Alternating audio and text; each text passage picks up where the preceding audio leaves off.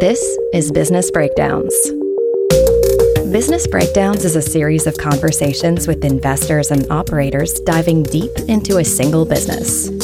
For each business, we explore its history, its business model, its competitive advantages, and what makes it tick.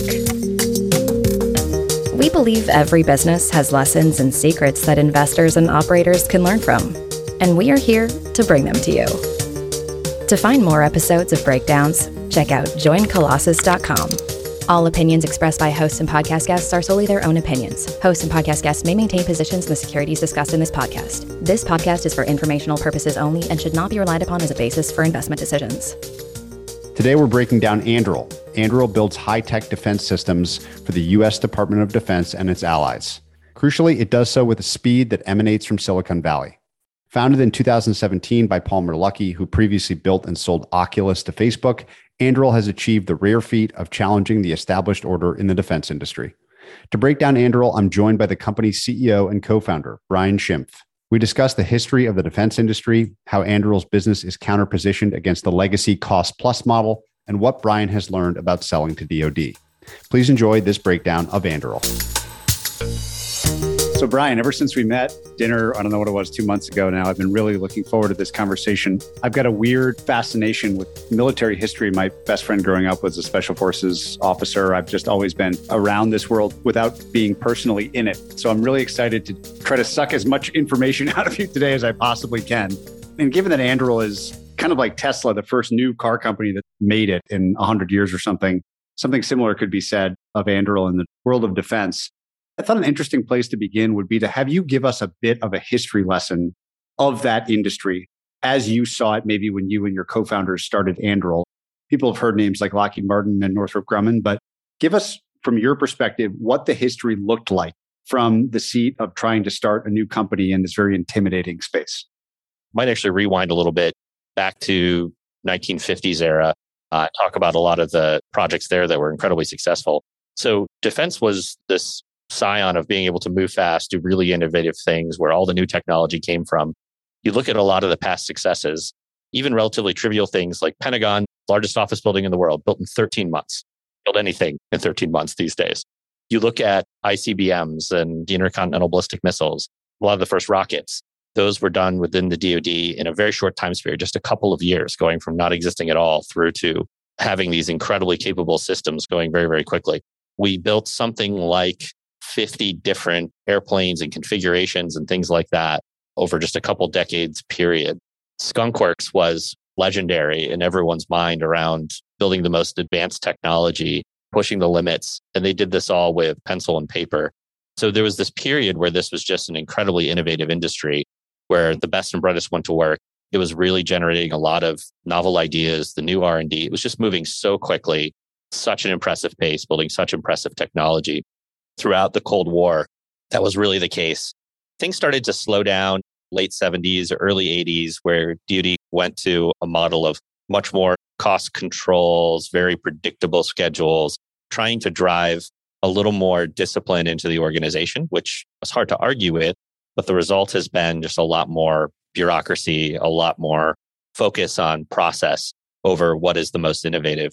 And then you fast forward through to the 90s, and there was this dinner where they called it the Last Supper in DoD, where there was, I think at the time, something like 50 defense companies that were considered significant players in the space. I think it was the Secretary of Defense at the time said, we are going to go through a period of consolidation. Budgets will not be growing. You guys will have to consolidate. I leave it to you to figure it out. And that entered about a decade-long period of intense consolidation, where now you end up with about 5, 6 major players capturing the vast majority of the DoD's budget. So you have big names like Lockheed Martin, Northrop Grumman, Raytheon, lesser known ones like General Dynamics, Huntington Ingalls. There's a variety of these companies that have consolidated down nearly every player in the market. And you have this big capture with just relatively few players winning most of the awards. If you're an engineer going into this space today, you may work on one airplane in your career. If the timelines have gotten longer, you look at the F-35, this was started in the early 90s, I want to say, was when they started looking at this. It's going to cost over $1.5 trillion over its life cycle. The timeline to get fielded is getting insane. They're putting a new nuclear attack submarine in the water with an expected timeline of 2035 with a lifetime running through 2085. I can't imagine doing technology on this timescale. So the desire for more predictability, having this very bureaucratic approach, I think is incentivized both the government and the defense industry to take this very slow, steady, measured approach. And it's really showing at this point. What shifted compared to 10 years ago was there was a belief at the time, early 2010 timeframe, that the current players could really solve the problems. It just was a matter of different process or different acquisitions. I think today there's less of a belief when you start looking at modern software problems, looking at AI, how you would actually make the stuff more affordable, how you would have a more software-defined approach. There isn't that belief anymore. There's been a real shift that the current players do not have it's not even necessarily skill set and talent. It's really the process, the way they think, the way they build is tooled to these very expensive, very large, very time-consuming big airplanes, big ships. And that software necessitates a different approach and a different strategy.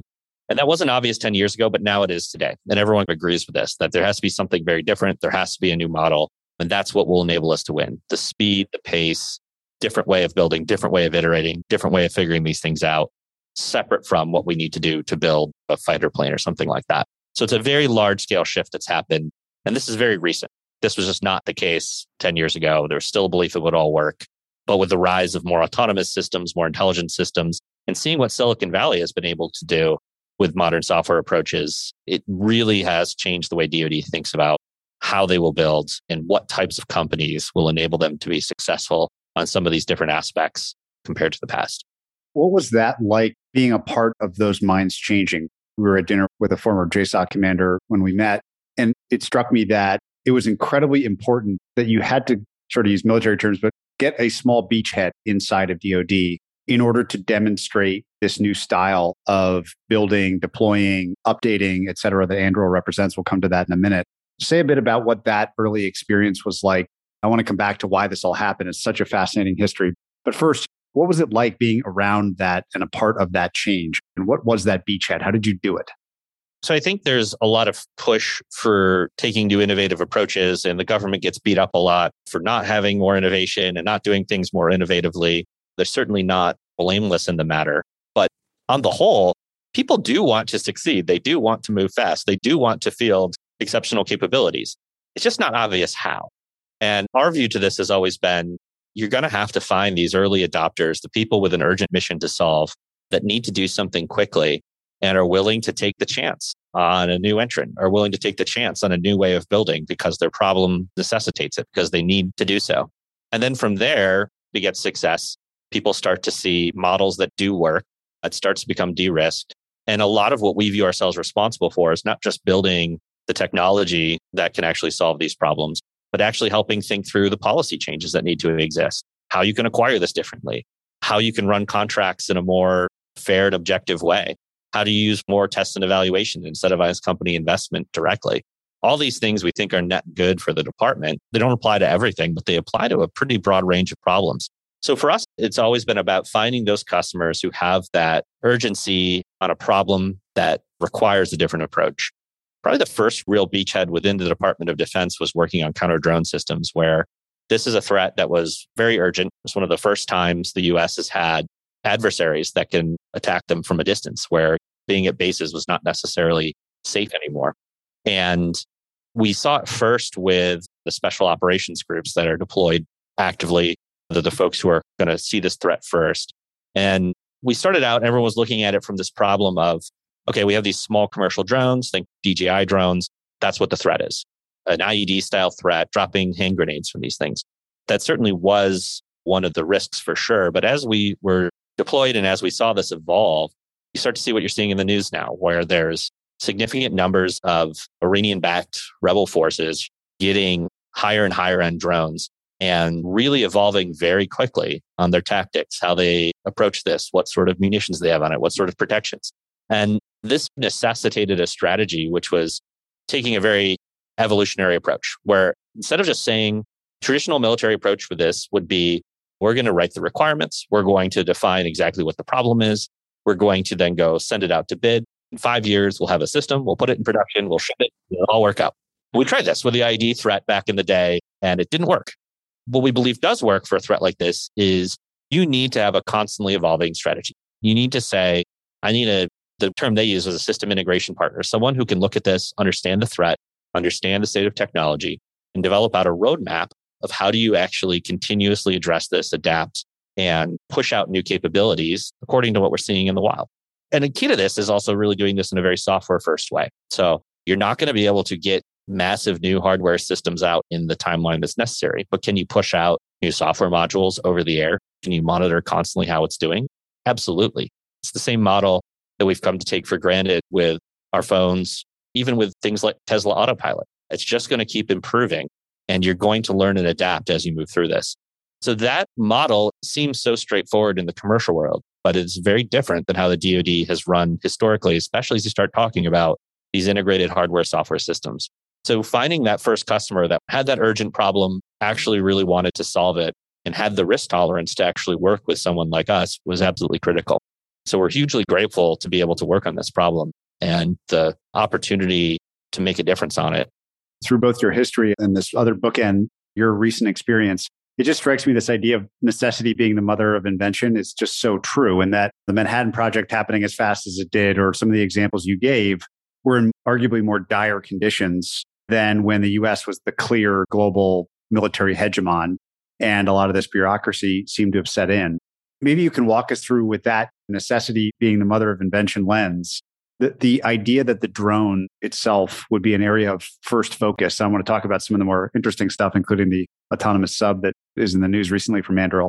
But the drone was the original thing that you focused on. Was that an easy decision? Were there other things that were potentially considered as the first piece of hardware technology? Just walk us through the story of creating this first product from Anduril when you did. One of the key areas we've focused on throughout is what's the software platform that will enable us to solve a variety of DoD problems. So being kind of a very software heavy company, one of the views is, well, what's worked in, let's say, the AWSs of the world and similar, or Amazons or any of these companies or Googles. You have these very general purpose software platforms that you can apply to a variety of problems. These are very hard to build. They're very expensive, but they enable you to solve a wide array of problems in a very connected way and have everything accrete with each other. So from day one, we knew that a key part of this was going to be, how do we apply the latest in computer vision and sensor fusion to actually understand what's going on in the world? So this can be detecting drones. This can be detecting things underwater. It really can be any sort of these applications where you're processing sensor data, you're making sense of it. You're trying to automate as many of the simple parts as possible to give humans the right information. And then the other side of this is, then how do I actually affect this in the world? This could be deploying one of our interceptors, Anvil, out to go knock a drone out of the sky. This can be steering a sensor to go look and interrogate and get more information to tell me what exactly this is. It can take a variety of forms depending on the problem set you're working on. So throughout this, the software layer we call Lattice was something we knew from the beginning was absolutely necessary and was the only modern way that you're going to be able to build the interconnected future that you really need to have. And again, this sounds so obvious, but let me contrast this to how aircraft are built in the past. Boeing has multiple aircraft programs. That software stack is completely independent for every single one of these. The idea that you would share software across these is quite foreign. It's almost more incidental than it is intentional. So this is not the norm. The incentives are not set up to do this. How they contract it, how they price this, it doesn't fit in the normal model, but it's necessary for how you go about these things. So then in terms of applications and problems to work on, there's a variety of things we kicked off in parallel, but I think what has worked for us is recognizing where there's that problem set, where there's early adopters, and leaning in on someone who wants to move quickly. So recognizing that and being able to say, hey, we think we have tech that can solve this problem. There's an opening here. Let's move fast against it is something that's very, very important for us. And I think that's easier said than done in a lot of ways, recognizing where you will have that traction and being able to lean into it is not obvious. It takes some experience inside the department, knowing where these things can move, who can go against it, where there's a lot of people who work in the science and technology space doing early research that have that easy entry. This is where a lot of the innovation stuff happens, but getting into fielding is very, very hard. So finding those windows is absolutely key. So for us, fairly early on, we saw this as an emerging threat. We knew this was something that traditional approaches of just a single sensor that'll solve everything or a single system that'll solve everything will not work. And our style of integrating a solution together with this unique software approach was absolutely key.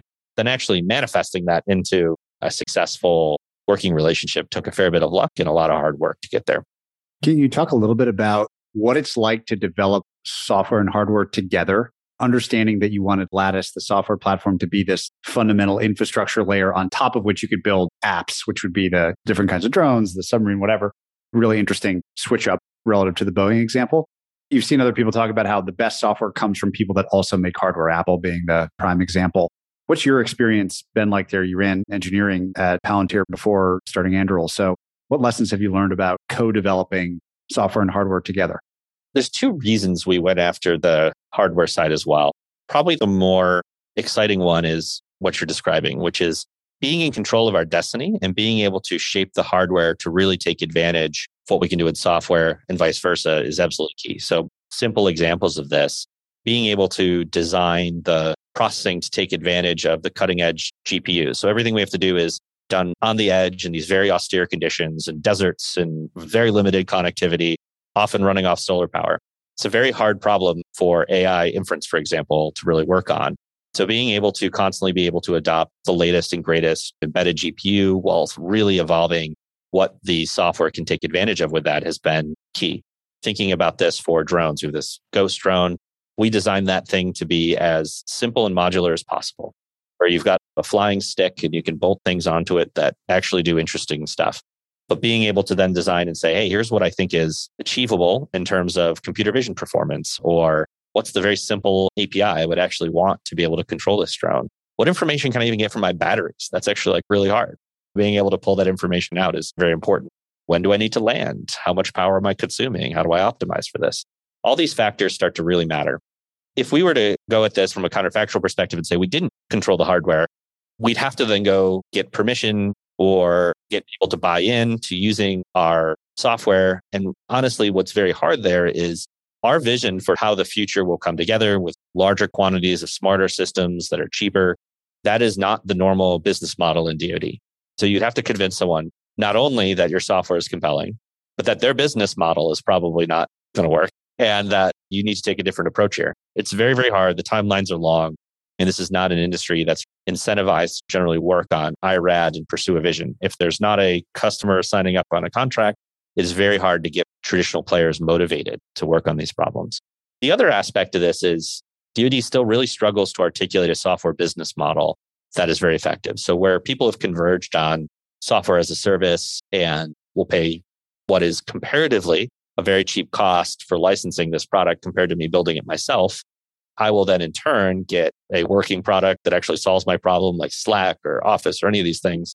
That model is not very typical in DoD, where they typically want to, and often for good reasons, custom build the solution, own it themselves, and it ends up turning very quickly into a services and labor structure. So it's very hard to have a software business model in DoD. Hardware is very straightforward. They understand why it costs what it costs. It's countable. They understand the value it's providing. Before it was there, now it is not.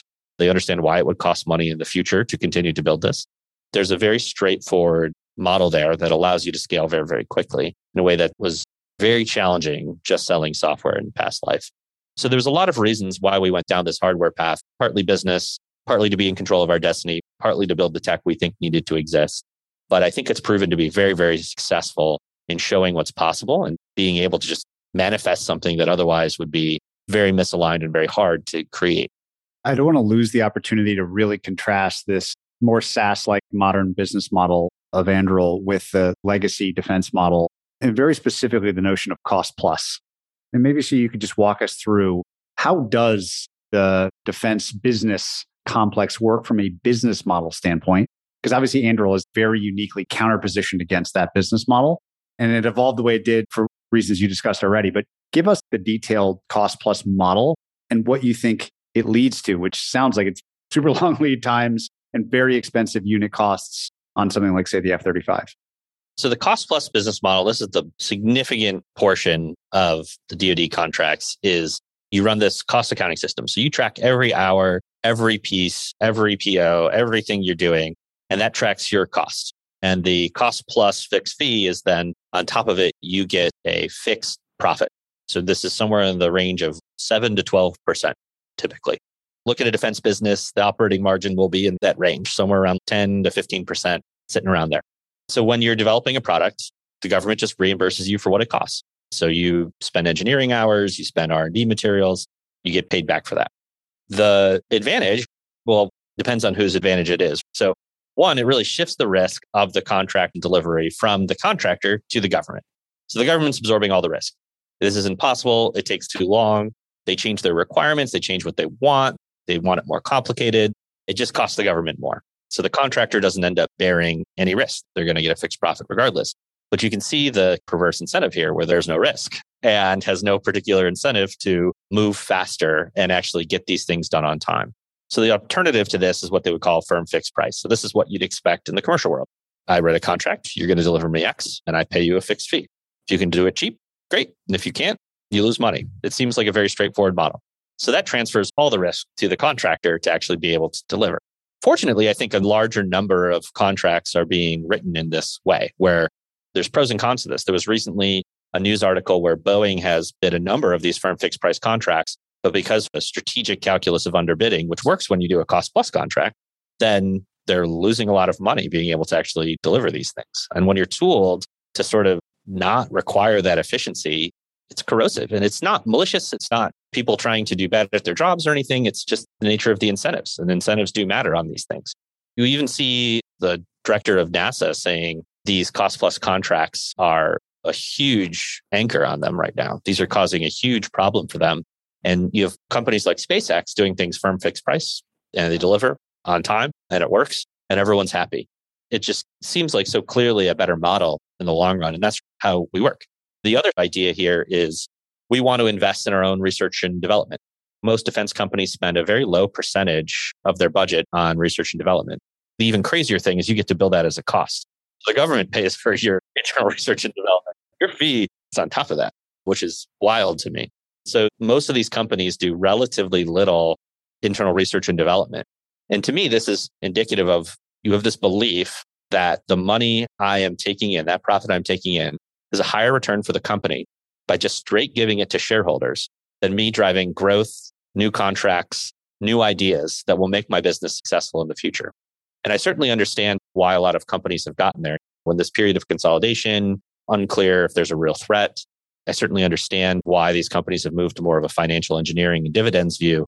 But as the threat changes, as the problems change, it's hard for me to believe that not investing in these areas, that not trying to lead the way on new technologies is the correct move. So for us, very much everything we've done is we're not going to work on a problem unless we're willing to put our own skin in the game on it. We'll have to have a lot of conviction on the roadmap, what's going to be successful and what we'll be able to scale and what's going to be a real capability. And everything we do, we have to have that conviction in because we really do want to put our own skin in the game on it. I think it just aligns our incentives, our goals, and gives us the right motivation to succeed. You said something there which reminds me of a question I probably should have asked maybe as the first question, which would be for you to give us a state of military technology and military conflict as it pertains to technology today. This is especially important with what's going on in Europe, with Ukraine, with Russia, with our involvement with it. You see bills going to the Congress floor about providing tons of additional aid. I would love your take on the state of conflict and where you think it's going, because obviously all of this only matters if things continue to evolve and you're there to evolve along with it, which I think is the whole point of Anduril. Precision and technology in warfare is an important topic that we'll talk about a little bit later, but the stakes are high. Give us just your state of conflict and technology's role in it today, because I think that's a really important area to explore. There's two views to these conflicts. Maybe there's like a day one framing, which is you're launching a campaign. How do you mass a ton of force to be able to overwhelm the adversary, take out key communications and missile systems and defensive systems? How we did Gulf War, where it was a very large scale day one campaign, and you just roll in with an overwhelming force. And that's where things like stealth bombers, stealth aircraft, long range precision munitions, all of these things become very, very relevant, where you're going to have to fight at a distance. And the US, by necessity, is often projecting power. We're not building up on the California coast. It's always we're doing something forward. And that is a very, very hard problem to solve. That's the day one view. And a lot of technology is built up around this day one view of how do we have that overwhelming force to make that battle very decisive very quickly. There's a good calculus for that, which is You want to make it so that any sort of large scale conflict could be decided quickly to be very deterrent. You want to make it so that the adversaries in the world think twice about whether this will succeed, whether my aims will be met. So there's a very good argument for having these very exquisite, very high-end technologies. So a lot of the stuff you see around the next generation pieces are really about that. So how do I have that overwhelming force, that overwhelming mass in early days of a conflict when I have the advantage? Then I think these conflicts tend towards the extended phase of these things, where now it's about ground forces. It's very tactical. It's very extended. And I think that's going to be any sort of conflict in the future is going to end up looking like that. So areas of technology that seem to continuously surprise people, surprising that it's surprising, is the efficacy of unmanned drones at all levels. I want to say it was about 2, maybe 4 years ago. I'm bad at dates, but there was a conflict in Armenia and Azerbaijan where the Azerbaijanis had Turkish drones. So this Turkish Bayraktar TB2 drone was one of them. They had Israeli munitions, loitering munitions, precision munitions, things like that. They even had some very low-tech things. They took old Antonov AN-2 biplanes, made them remotely piloted, and used those to then fly in and stimulate the Armenian air defense systems, which were Russian air defense systems. And the Armenians had tanks, they had armor, they had air defense systems. They had all these capabilities there that were a very traditional way of viewing how warfare would play out. And it was a one-sided conflict. The Azerbaijanis were completely decimated, the Armenians, and took very few losses because they were able to fight this in a very remote way, being able to use these advanced UAVs and munitions and things like that to conduct strikes, to take out adversary positions in a very effective way that was very hard to hide from. It's very hard to defeat. There's a lot of these things. They're cheap. Your missile systems are going to get targeted early. It's a very hard threat to deal with. You look at the Ukrainian fight, and in a lot of ways, it's similar, where I would not want to be someone in a tank in a modern conflict. It is not a good place to be. The ability to use these conventional large land forces is very hard. You look at what's effective, it's highly disaggregated. It's having small units be able to have those precision munitions, be it javelins or stingers, utilizing small drones to be able to target, strike the adversary very, very fast. And you see a lot of the electronic warfare showing up as well, where there's constant jamming, interfering with GPS, all these things that have been reported. Those are all playing out. So you sort of have what I think any of these protracted conflicts looks like, which is this very tactical, very disaggregated fight. And I think that's going to be the hallmark of what a lot of this looks like. Now, if I'm America, if I'm Taiwan, if I'm Ukraine, if I'm Poland, the Baltics, I know I need to have that defensive capability to fight in a very broken down way. My big central infrastructure is going to get attacked on day one. I need to be able to disperse. I need to be able to put up a huge fight, and I need to be the biggest bone to choke on possible. And that's something that I think we've believed from the beginning. And a lot of the technology we're working on is very dialed towards that type of fight, where it's very defensive in nature, it's shorter range, but it's the sort of things you need to hold back an invading adversary to really actually defend yourself.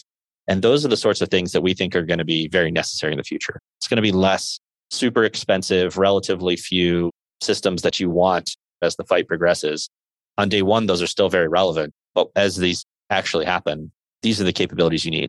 And I think demonstrating that, showing that, training to that will give these countries pause when they think about taking aggressive action, because the cost will be so high and the likelihood of success low, where it's very unclear, will you be able to sustain an offensive? Will you be able to actually meet your aims?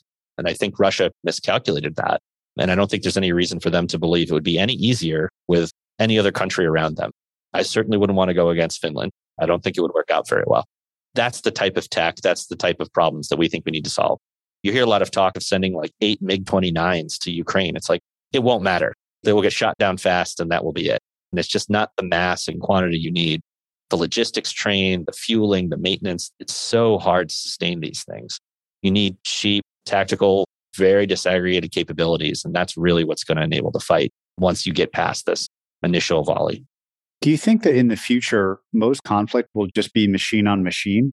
Is there some point that we reach where little to no loss of human life? And obviously, I'm probably being naive, not thinking about the people in power that could create loss of life as a strategy. But is that the arc of military progress, do you think, that 50 years hence, let's say, a conflict like this would be entirely waged for machine supremacy, and then that's clear to demonstrate, and that's sort of the end of the conflict? Do you think that's where this is going?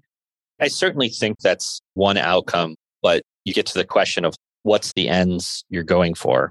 At the end of the day, you look at Russia, you look at any of these things, it's not merely to show that they could destroy Ukraine military capability, it's to invade and take over Ukraine. And I think invariably you get to that place where the ends of these conflicts often involve change of political leadership, changing of territory, all these things. In those ends, I think frequently there will be a loss of human life, unfortunately. I think you will end up with troops on the ground. You will end up with some sort of actual campaign to affect the change you're looking to affect. And that will invariably require some sort of human engagement at that point. I think you can make the likelihood of success of that very low. Having that as your deterrent effect is often how we think of this. The ends for all of this military tech is not to kill more people or anything like that. It is always about how do you minimize the probability that a conflict happens in the first place. So I think the reality is going to be, yes, there's going to be a lot more machine on machine that's going to happen. It's going to change the nature of how these things are fought. But I think invariably there will be a human element, and there's still going to be the aspect of destruction of buildings, property, infrastructure, refugee crises. All these things are still very bad. There's this view that, okay, once it's fully machine on machine, there's no risk to human life. There'll be more conflict. I'm not sure I agree. I think the human suffering will still be very bad. I don't think there's any world where anyone should believe that these conflicts become less problematic. I think you want to get to a world where, one, countries can truly defend themselves. The more powerful invading countries do really understand the consequence. They probably will not achieve their ends. That's what I think will create real deterrence on this. It's been amazing to watch the sometimes decades-long shift in policy choices or decisions, whether it's in Germany or Finland or even in the US, around this conflict in Ukraine. I think a great way to really drive that point home is maybe to compare the Ghost system with something like Predator. The comparison, I think, could be an interesting way to understand these two differences. People, I think, will be familiar with the Predator drones, especially around our Middle Eastern operations post 9/11, and viewed that at the time, probably rightly so, as this cutting edge of technology. So I think it would be interesting to contrast a drone against a drone to understand what the difference in the systems are, how they're operated, et cetera. Could you draw that contrast for us between what Ghost represents and what Predator represents? Yeah, it'll be a little bit apples to oranges simply because Predator was meant to be very long range, very long endurance, carry a lot of sensors and munitions and things like that. And Ghost is a small helicopter, fits down into basically a gun case, can be carried, set up very simply, and launched, I think in the order of a dozen miles sort of range, much shorter range capability. It's probably worth highlighting the state of how these larger drones are operated today. So you have Reaper, you have Predator, you have Global Hawk. These are all the well-known military drones today. It's better to think of them as remotely piloted aircraft. So these things have some sort of radio connection, be it through satellite, through a line of sight link, and they are flown by someone sitting in a container-sized ground control station where they have a stick and they're flying it like a plane. And there's a sensor operator sitting in there as well, moving around the sensor, looking with the camera, moving these things around. So that's two people. Then there are about a dozen more behind that. So then you have people sitting there and exploiting all of this sensor data. So they're taking screenshots, they're building up analysis decks, they're building up products of all of these things and disseminating them out. Then for each of the sensors you'd have on there, you'd have a specialist managing that.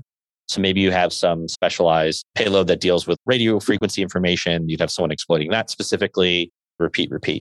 So you end up having this very large tail to actually operate these things, plus the ground crew, the large scale infrastructure to deploy these things. For larger drones, to a degree, a necessity, but certainly from the operation side, it's a very manual process.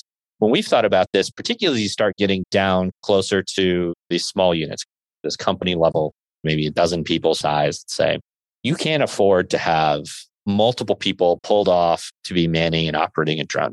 So what we've really focused on from day one is how do I make these things more autonomous and more intelligent so that you can just absolutely minimize the manpower required. On top of it, you want to minimize the logistics and complexity of how do I deploy these. So when we think about flying Ghosts, you tell it what you want to go look at. You just say, here's a building, go look at it. Plots a course, flies it automatically, takes off, just goes, gives you footage of it. You can tweak it and adjust and task it to go do different things. But it's closer to you tasking a pilot than it is a pilot flying a drone with a joystick, is then the idea. And then when we deal with the sensor data, it's like, how can I make this as simple as possible for you? Maybe you're looking for tanks. Okay, I can go out and autonomously scan an area with a team of drones to go find tanks. That seems like a very straightforward problem that software can solve at this point, and that's how we view this. So we've tried to have this very autonomous, very light footprint view from day one. And everything we're building has that view, which is often your limiting factor of how can you deploy these is how many people can I have support it? What's my communications bandwidth? That's often your limit, even beyond just simply budget and how expensive is it, which is a big factor as well.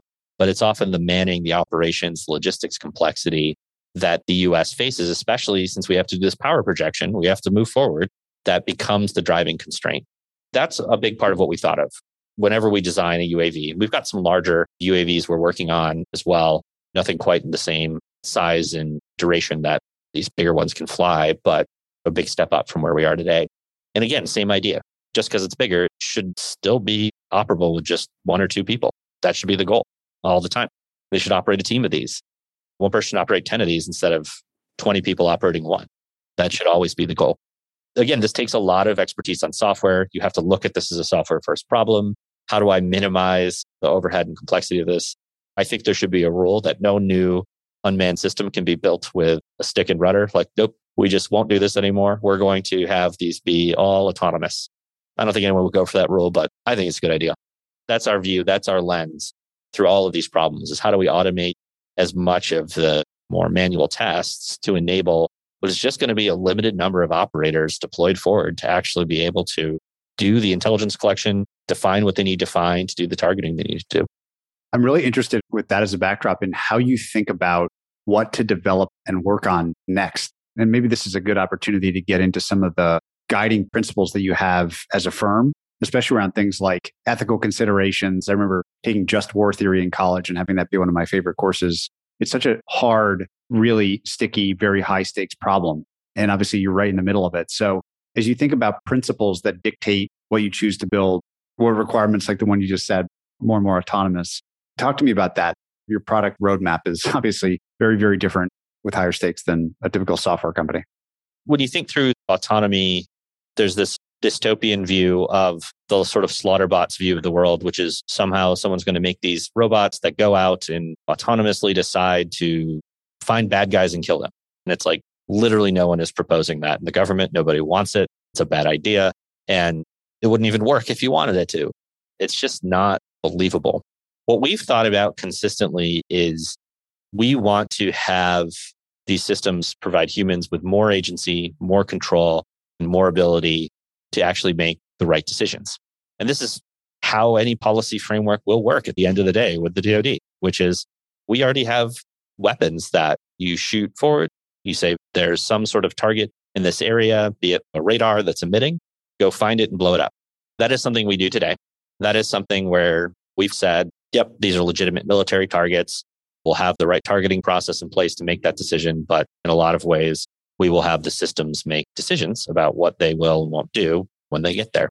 So there is actually a lot of framework around these. But again, the policy framework is the human, the guy that pulled the trigger, has accountability over the actions, what happened there. And whoever gave the order has accountability over this. So everything we're doing is very much based around the idea of any policy framework we live in and any sort of ethical framework we live in will be based on humans having accountability over the systems. Therefore, they need to have the right information to make those decisions. The other side of this is AI will be awful at being able to assess contextual things that can't be digitized. All the societal information, what aims you're trying to have, the political objectives of these things, what's an appropriate use of force, what's proportionality. That will be very hard to codify into an objective function. That will be very hard to structure into something that a computer can work with. So humans will be very necessary, rightly so, in every decision-making process. So that's one view to this. Another is the privacy and reasonable use of data and technology perspective, which is when we've done these technologies, be it for surveillance or anything we're doing, we always look through the lens of, can this be used responsibly? This shows up with how do you retain data? How do you control access to it? How do you make all those pieces go? But then how do you adopt things like we've been asked from time to time to do facial recognition? Our view is it probably won't do what you think it's going to do. And I don't think this is something we can responsibly employ. There's uses where that will work, but not the uses we've been asked for. So we say, not really willing to work on that part. It's probably not going to be effective. And I don't think if we gave it to you, it would be possible to use responsibly.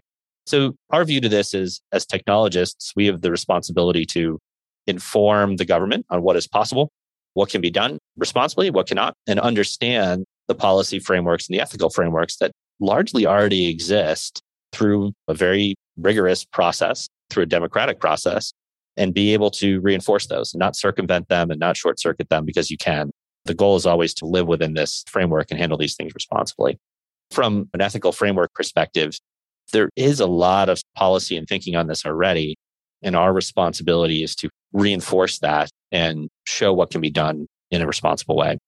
In terms of next technology areas to work on, one of the guiding through line for everything we've done is how can we bring more autonomy to these systems? And what that really enables is more scale. So how can I have cheaper and smarter and lower cost systems deployed that change your calculus from, okay, if I have to have 20 people managing this, my incentive correctly from the government is I need this to be as expensive and specialized and exquisite of a sensor or a platform as possible. So manpower constrained. So drive up the cost of my platforms. That's the right move. If you can have more AI and autonomy operating these things at scale, it changes the way you think about that cost calculus. And this makes it now so that I can have larger quantities of cheaper systems that I can put at risk. I don't mind if I lose them. They don't need to be as specialized. Maybe I don't even care if people know they're there. It really does change your view on how we can employ these systems. To understand the progression of how it's actually worked, maybe you could just list off the actual things that have gone into production that you've worked on that are publicly announced or known, just to give people a sense for how it's evolved from that original platform through where we are today. I mean, looking at the pictures of the unmanned submarine, like it's a very different looking piece of hardware than where you started. So maybe just list out what you've built so far and what each does, and I might have some follow-ups on the lineup. So the first problem we worked on was actually base protection and border security. So when you look at, again, same story of how is this done today? You have cameras, you have radars, and then you have typically several people sitting behind video screens, moving around a joystick, moving the camera around saying, oh, there's something. It's easy to miss things. It's very manpower intensive, and it's just sort of a very inefficient system. So first problem we worked on was, could we bring automation and intelligence to this very, very quickly? So we built a prototype in 3 months. We had a pilot on southern border, and then I think shortly after with Marine Corps to deploy the tech to learn what worked, what didn't.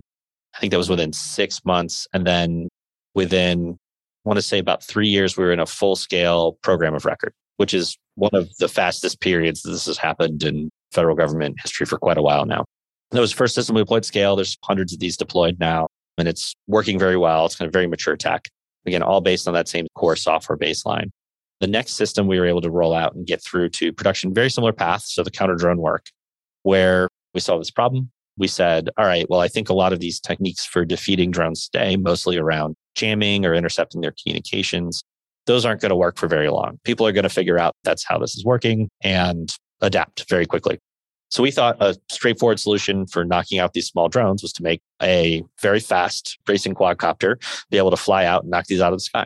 Again, same sort of timeline. We built a proof of concept in, I want to say it was about 12 weeks, went to a fly-off sponsored by DIU, so Defense Innovation Unit, one of the innovation groups in DoD.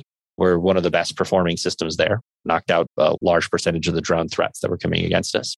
From there, we're able to roll that into a pilot proof of concept deployment, learned a lot, refined the system, had massive evolutions to how we detect and track and identify these drones, like massively increased radars, visual ranges, optical ranges, all these things.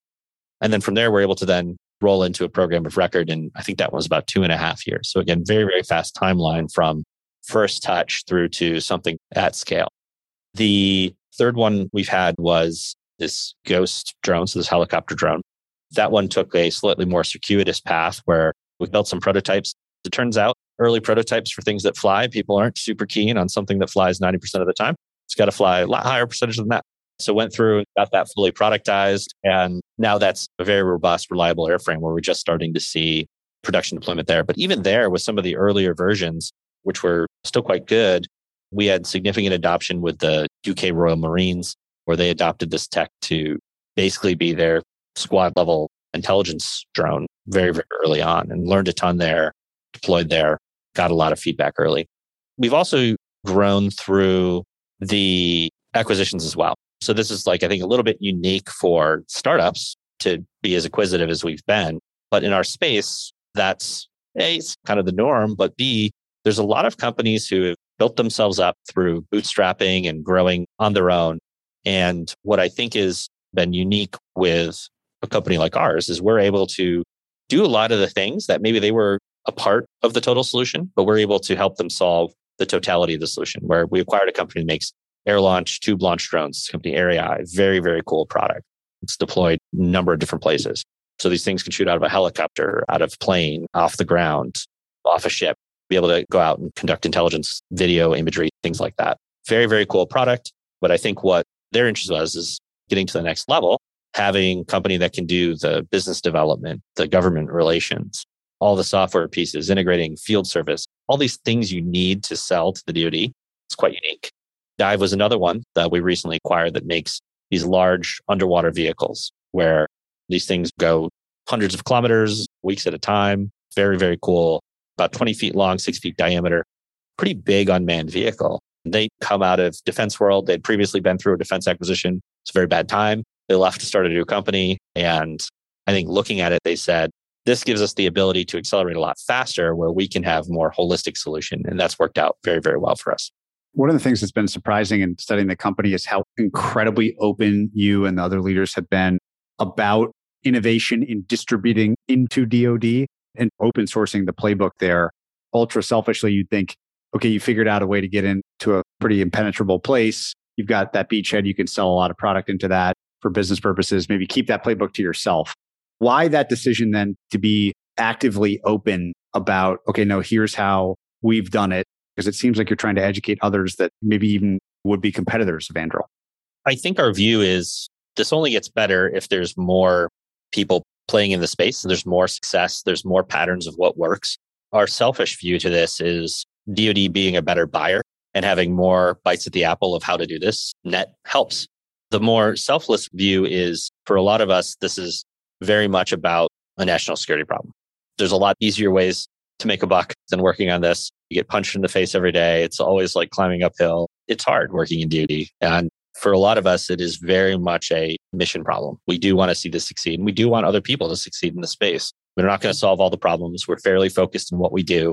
And other people do need to succeed here. There needs to be fresh blood coming in. I think for us, that is a big part of it. We just want to see the space get better.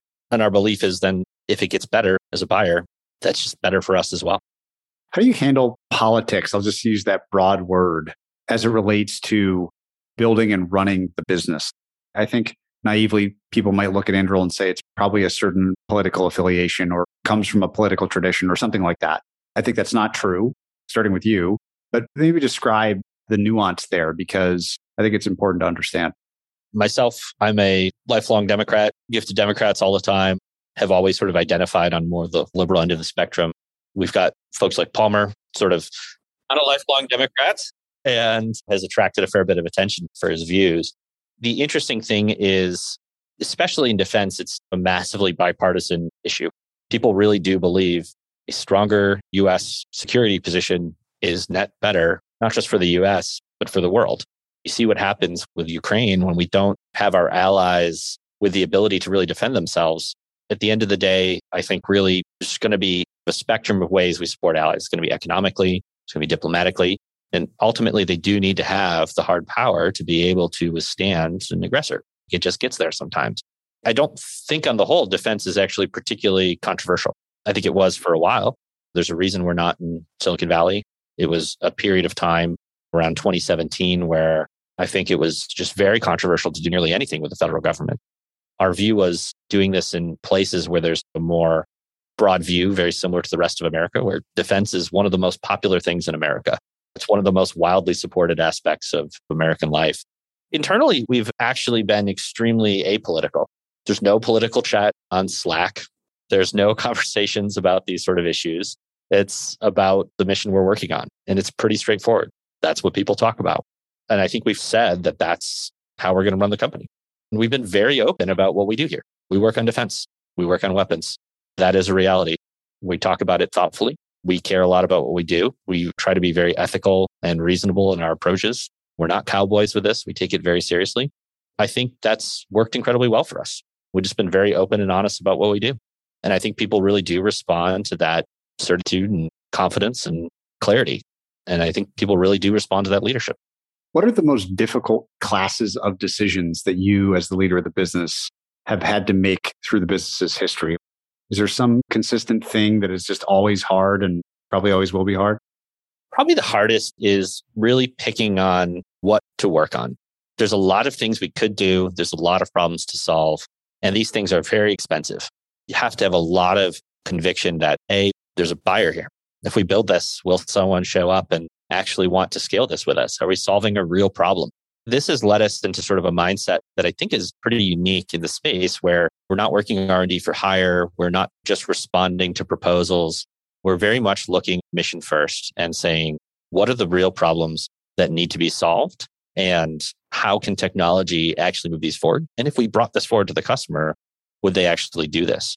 And I think a lot of this has been informed by a pretty broad base of our team, where we have folks that are something like 20% vets. We have engineers from big tech, from defense primes, from everywhere. We have folks from the Hill, from government, all over the place. So it's a really pretty diverse view of folks who can look at this problem in a lot of different ways and say, this is what needs to be solved, this is what's not. But these are big consequential decisions. We'll dedicate a team to these things for years. It'll cost us a ton of money. And we just have to have an outrageously high batting average with success on these things. And the nature of our business is very much going to be, there isn't one product that will scale to billions of dollars. I think we'll get there with some of these bigger hardware products where they will be very large successes in and of themselves. But we know we're going to have this sort of approach of multiple products that sort of each sell into some part of the market. And that's a very hard decision to make, where we're sort of constantly evaluating it, reevaluating what we've invested in. How can we get better signal?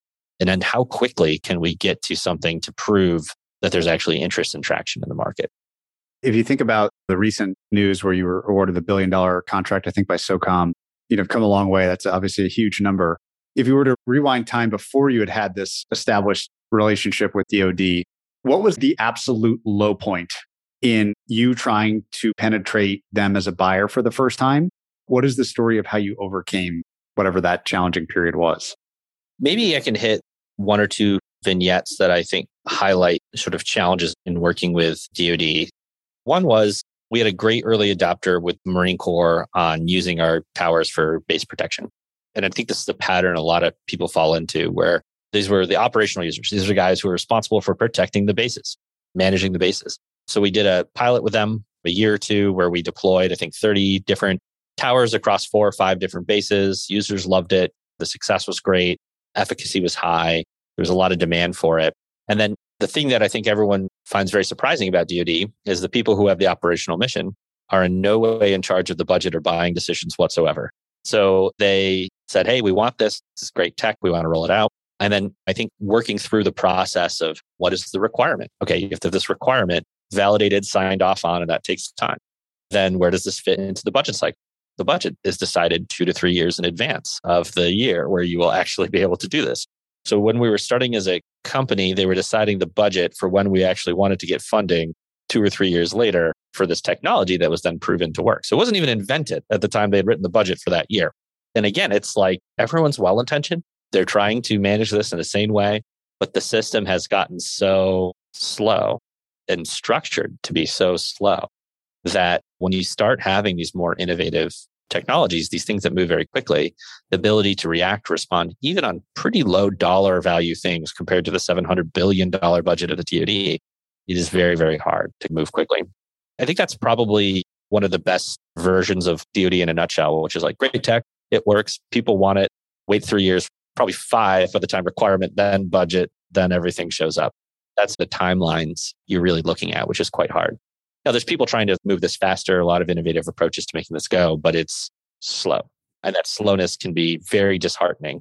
And I think the part that's probably hardest for folks in DoD to understand is they have not worked at a startup. They have not had to show top line numbers. I don't want to say they're unsympathetic, but it's certainly not something that resonates clearly around. If you want innovative companies to show up and stick around, these are the things they have to put up. These are the numbers they have to show. We've been able to work through that and still be able to put up great numbers, but it's certainly not without its challenges. And we are in a lot of ways working against the system as designed. Do you think that ultimately you will change that? Change the way that DoD does its job so that the deployment of useful operational tools can happen on a tighter feedback cycle? I don't want to take too much credit for it. It's going to be a lot of different people working to solve this. But our hope is we can demonstrate successful models. We can put forward new ideas. Nearly every idea we've put forward has had a lot of traction and uptake. Our GC put out a proposal for a different model of software IP rights and has gotten a ton of interest in running a pilot on this. Even very weedsy things like that. We thought 20 people would read the article. Turns out maybe it was 30. They were all pretty interested. There's a lot of interest in pushing these things forward. And I do think there is a lot of more macro reforms and things like that people are considering. There's a commission to look at the PPB. I think it's the planning, programming, budgeting, and execution process. They established a commission to look at how can we go faster? How can we solve these things differently? So there's a lot more momentum. And I think a lot of that is due to China, honestly, and the pace that they're able to develop new technology. And I think it's not as obvious to most people. I think the top folks in DoD really get it, but the pace is everything. If Silicon Valley has figured out anything, it's compounding is very good. If you compound twice as fast, even if you're a little bit worse, you're still better off.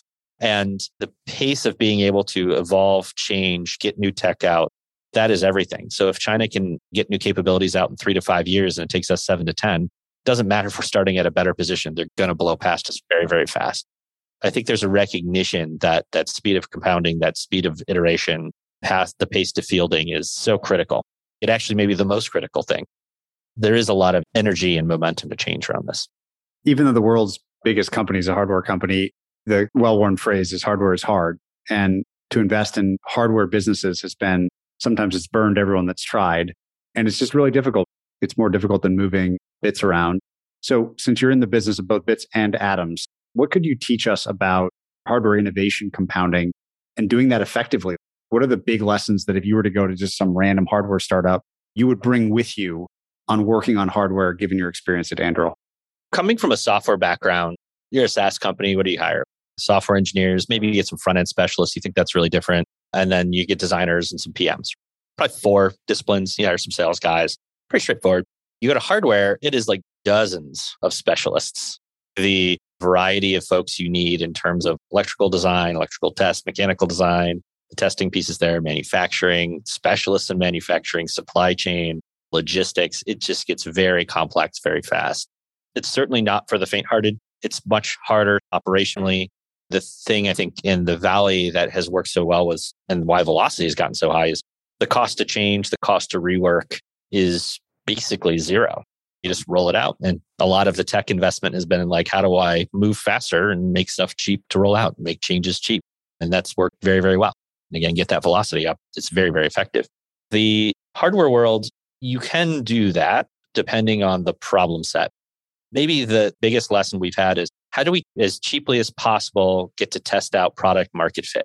That's the main lesson we've tried to drive, which is how can I cheaply get to a prototype that is not fieldable, that is not robust, but it is something I can see, is there a buyer? Would they actually move on this? Are they trying to pull me along, or am I pushing uphill and trying to fight to get this adopted? And there's dozens of companies making these mid-sized drones at this point. There's a lot of questions of range and payload and all these things. And it's hard to sort of test those until you get something in front of somebody flying and say, what problem would this solve for you? Because they just don't believe you until the thing's flying or working or doing something. So a lot of the approach we try to take is very cheaply getting to that first prototype, that first article, and bringing customers along the journey with us to say, is this interesting to you? Is this solving a real problem? And getting that buy-in as early as possible. The extreme form of it is what the DoD's done historically, which is they come with the idea, you just do cost plus contracts and they absorb all the risk. But the intermediate form that we started doing with the Australians, for example, is this co-investment strategy, where historically we would just build a big sub, just get to a prototype and then get it to production quickly. There where we're able to work with them to validate, this is actually really interesting. And if we can hit the price points and features that they're really looking for, they would 100% want to scale this. So it allows us to shave years off the development timeline and allow us to go much harder where we can just skip to production much, much faster. So this is something we've been seeing with the US as well, is trying to find these blended strategies where we still have skin in the game, we still have an incentive to move fast, and we're not trying to make an R&D business that is more successful the longer and worse these things go, but to make a business that we have a real ability to shape roadmap, deliver something that works, but also get a customer really bought in on the journey and see us as a partner to actually solve a real problem for them instead of having to guess and then go hunt. We've kind of been playing with both strategies. We'll continue just to do things that we have conviction in, totally independent of customers. But then to the extent we can really get that buy-in early, I think it really helps. But the reality is just getting something in a prototype, you can do that pretty quick. So if someone's out there starting a hardware company, unless it's consumer hardware where nobody cares about a prototype, you can really try to learn the space fast and learn what you don't know. Then really getting those customers bought in, they would run through brick walls for this. Then you know you have something. Is there a moment in Anduril's history as a business so far that you are most proud of looking back on? I'm very happy that the government is kind of moving at this pace. So being able to see these bigger programs move in such a timeline and get the tech adoption, despite all the past conceptions of these things. So be it with Customs and Border Protection, SOCOM, that's always really impactful. Probably the things that are most exciting are really just mission wins. That's the stuff I get really excited about when it's deployed and it solves a real problem. Those are the things that I really feel the most motivated by. They're consequential problems. When you move the needle on it, it sounds corny, but it actually wow, that mattered. That mattered a lot. Those are the things that I personally get most excited by, seeing the pace at which we've been able to get people excited, get government really moving in a way that it was different than I thought. I thought it was going to be a lot harder. I thought it was going to take a lot longer. It's still hard. I thought it was going to take 10 years. What about the other side of that coin? Looking back, any major moments of regret or things that you would have done differently? Honestly, not many major decisions that I can think of that we felt like we made major mistakes on. I think a lot of the learning along the way has been, for me as a software person, has been on the hardware side of how do we actually build these things for production? And what does that really mean? And how do you get them reliable? I do think that's very hard. And we're learning a lot of hard lessons on that as we go along. Like, how long does this take to get a drone to a point of reliability you're really happy with it? What sort of testing do you have to do? What sort of rigorous kind of process do you have to do? And how do we adapt that to being able to move really fast and balance those things? I think those have been hard learnings. I don't know that anyone has the answers. We know what a traditional aircraft program looks like. It's like 5 to 7 years of systems engineering, and then out pops the other side. Hopefully you got an aircraft that works. But taking this more iterative approach and really learning what's the right people, processes, and right way to blend both worlds, I think has been a really interesting learning experience. If you think about the very small, but hopefully growing list of companies like Anduril that face the government that are tackling these hard problems, maybe the two that preceded it that are important, one of which you worked at, Palantir, are Palantir and SpaceX. What did you learn from those two companies, either working there or observing them, that you think are useful lessons for people thinking about this class of problems? The Palantir case was really a lesson on how do you sell and work with the government, both from like an operational view, how does security work, how does contracting work, all those things, which are extremely not obvious. And if you don't know, it will take years to figure it out. Then really from a business development perspective of what works, what doesn't, where are they going to help you, where are they not, and what is something they're willing to buy. The really hard lesson is they buy systems and capabilities. They don't buy parts. And that's quite a bit different than, if you're a cybersecurity company, it's very hard to just go sell to the government because they want to buy a secure network. They don't want to buy another tool that they have to then deploy, manage, install, and operate. The second piece we really learned there was going through being a subcontractor, doing a small part doesn't work. You don't have control over your destiny. These larger companies are well incentivized to minimize your revenue and contribution and maximize their ownership and unique positioning. It's a very rational incentive. They want to be a unique value add. They want you to be as not unique and as commodity as possible. So you just can't go through these traditional players easily unless you have something truly unique that they cannot get any other way. But even then, it's like, how fast can you scale? You're on their timelines. They're disincentivized from making you the centerpiece of why this is the right technology. I think the SpaceX lesson's a little bit different in that is a class of technology that nobody thought someone outside of the DoD world could do. There was this belief, like, they can't build these rockets. There's no way. Only Boeing and Lockheed Consortium can do it. Obviously not true. It's like, they can't do it cheaply. Obviously not true. They went from not having any satellites to being the largest constellation operator in 2 years. And people are like, oh, it won't work. It's like, it obviously will work. The degree to which they've been able to completely shame everyone at the pace and scale and innovative approaches that they've been able to do on what is considered some of the most difficult and hard to access technologies is incredible. It's just wild. And I think it shows that there's really no space that these legacy players uniquely will be able to control. I think it is something where everyone should look at it and say, well, this is one of the hardest areas of tech. And they did it. And they did it on their own dollar. And they did it faster than anyone thought was possible. The story we often tell is both of these guys had to sue the government to succeed. In Palantir's case, it was they had the right tech and the government refused to consider commercial solutions and instead kept rolling their own tech, which was expensive, not delivering. And there was just a very willful disregard for looking at alternative approaches. I think in the SpaceX case, pretty similar, a willful disregard for looking at alternatives. That still exists. If something is locked in on an approach, it's very hard to get them to change course because the incentives in the system and the government are, if you admit that your approach was wrong, you will be punished. Not that you picked a better approach, it's that you were wrong before. So it's very hard to drive this change because Congress will yell at you, your superiors will yell at you, you will not get promoted because you were picking a prior bad strategy. So it's not set up to adopt new approaches on the whole because it requires an admission of failure, not an acknowledgement of success. So it is quite hard. So largely where we've tried to focus is then don't require an admission of failure. If you go after those areas, you will be fighting forever and probably will still lose. It'll be so expensive and so painful.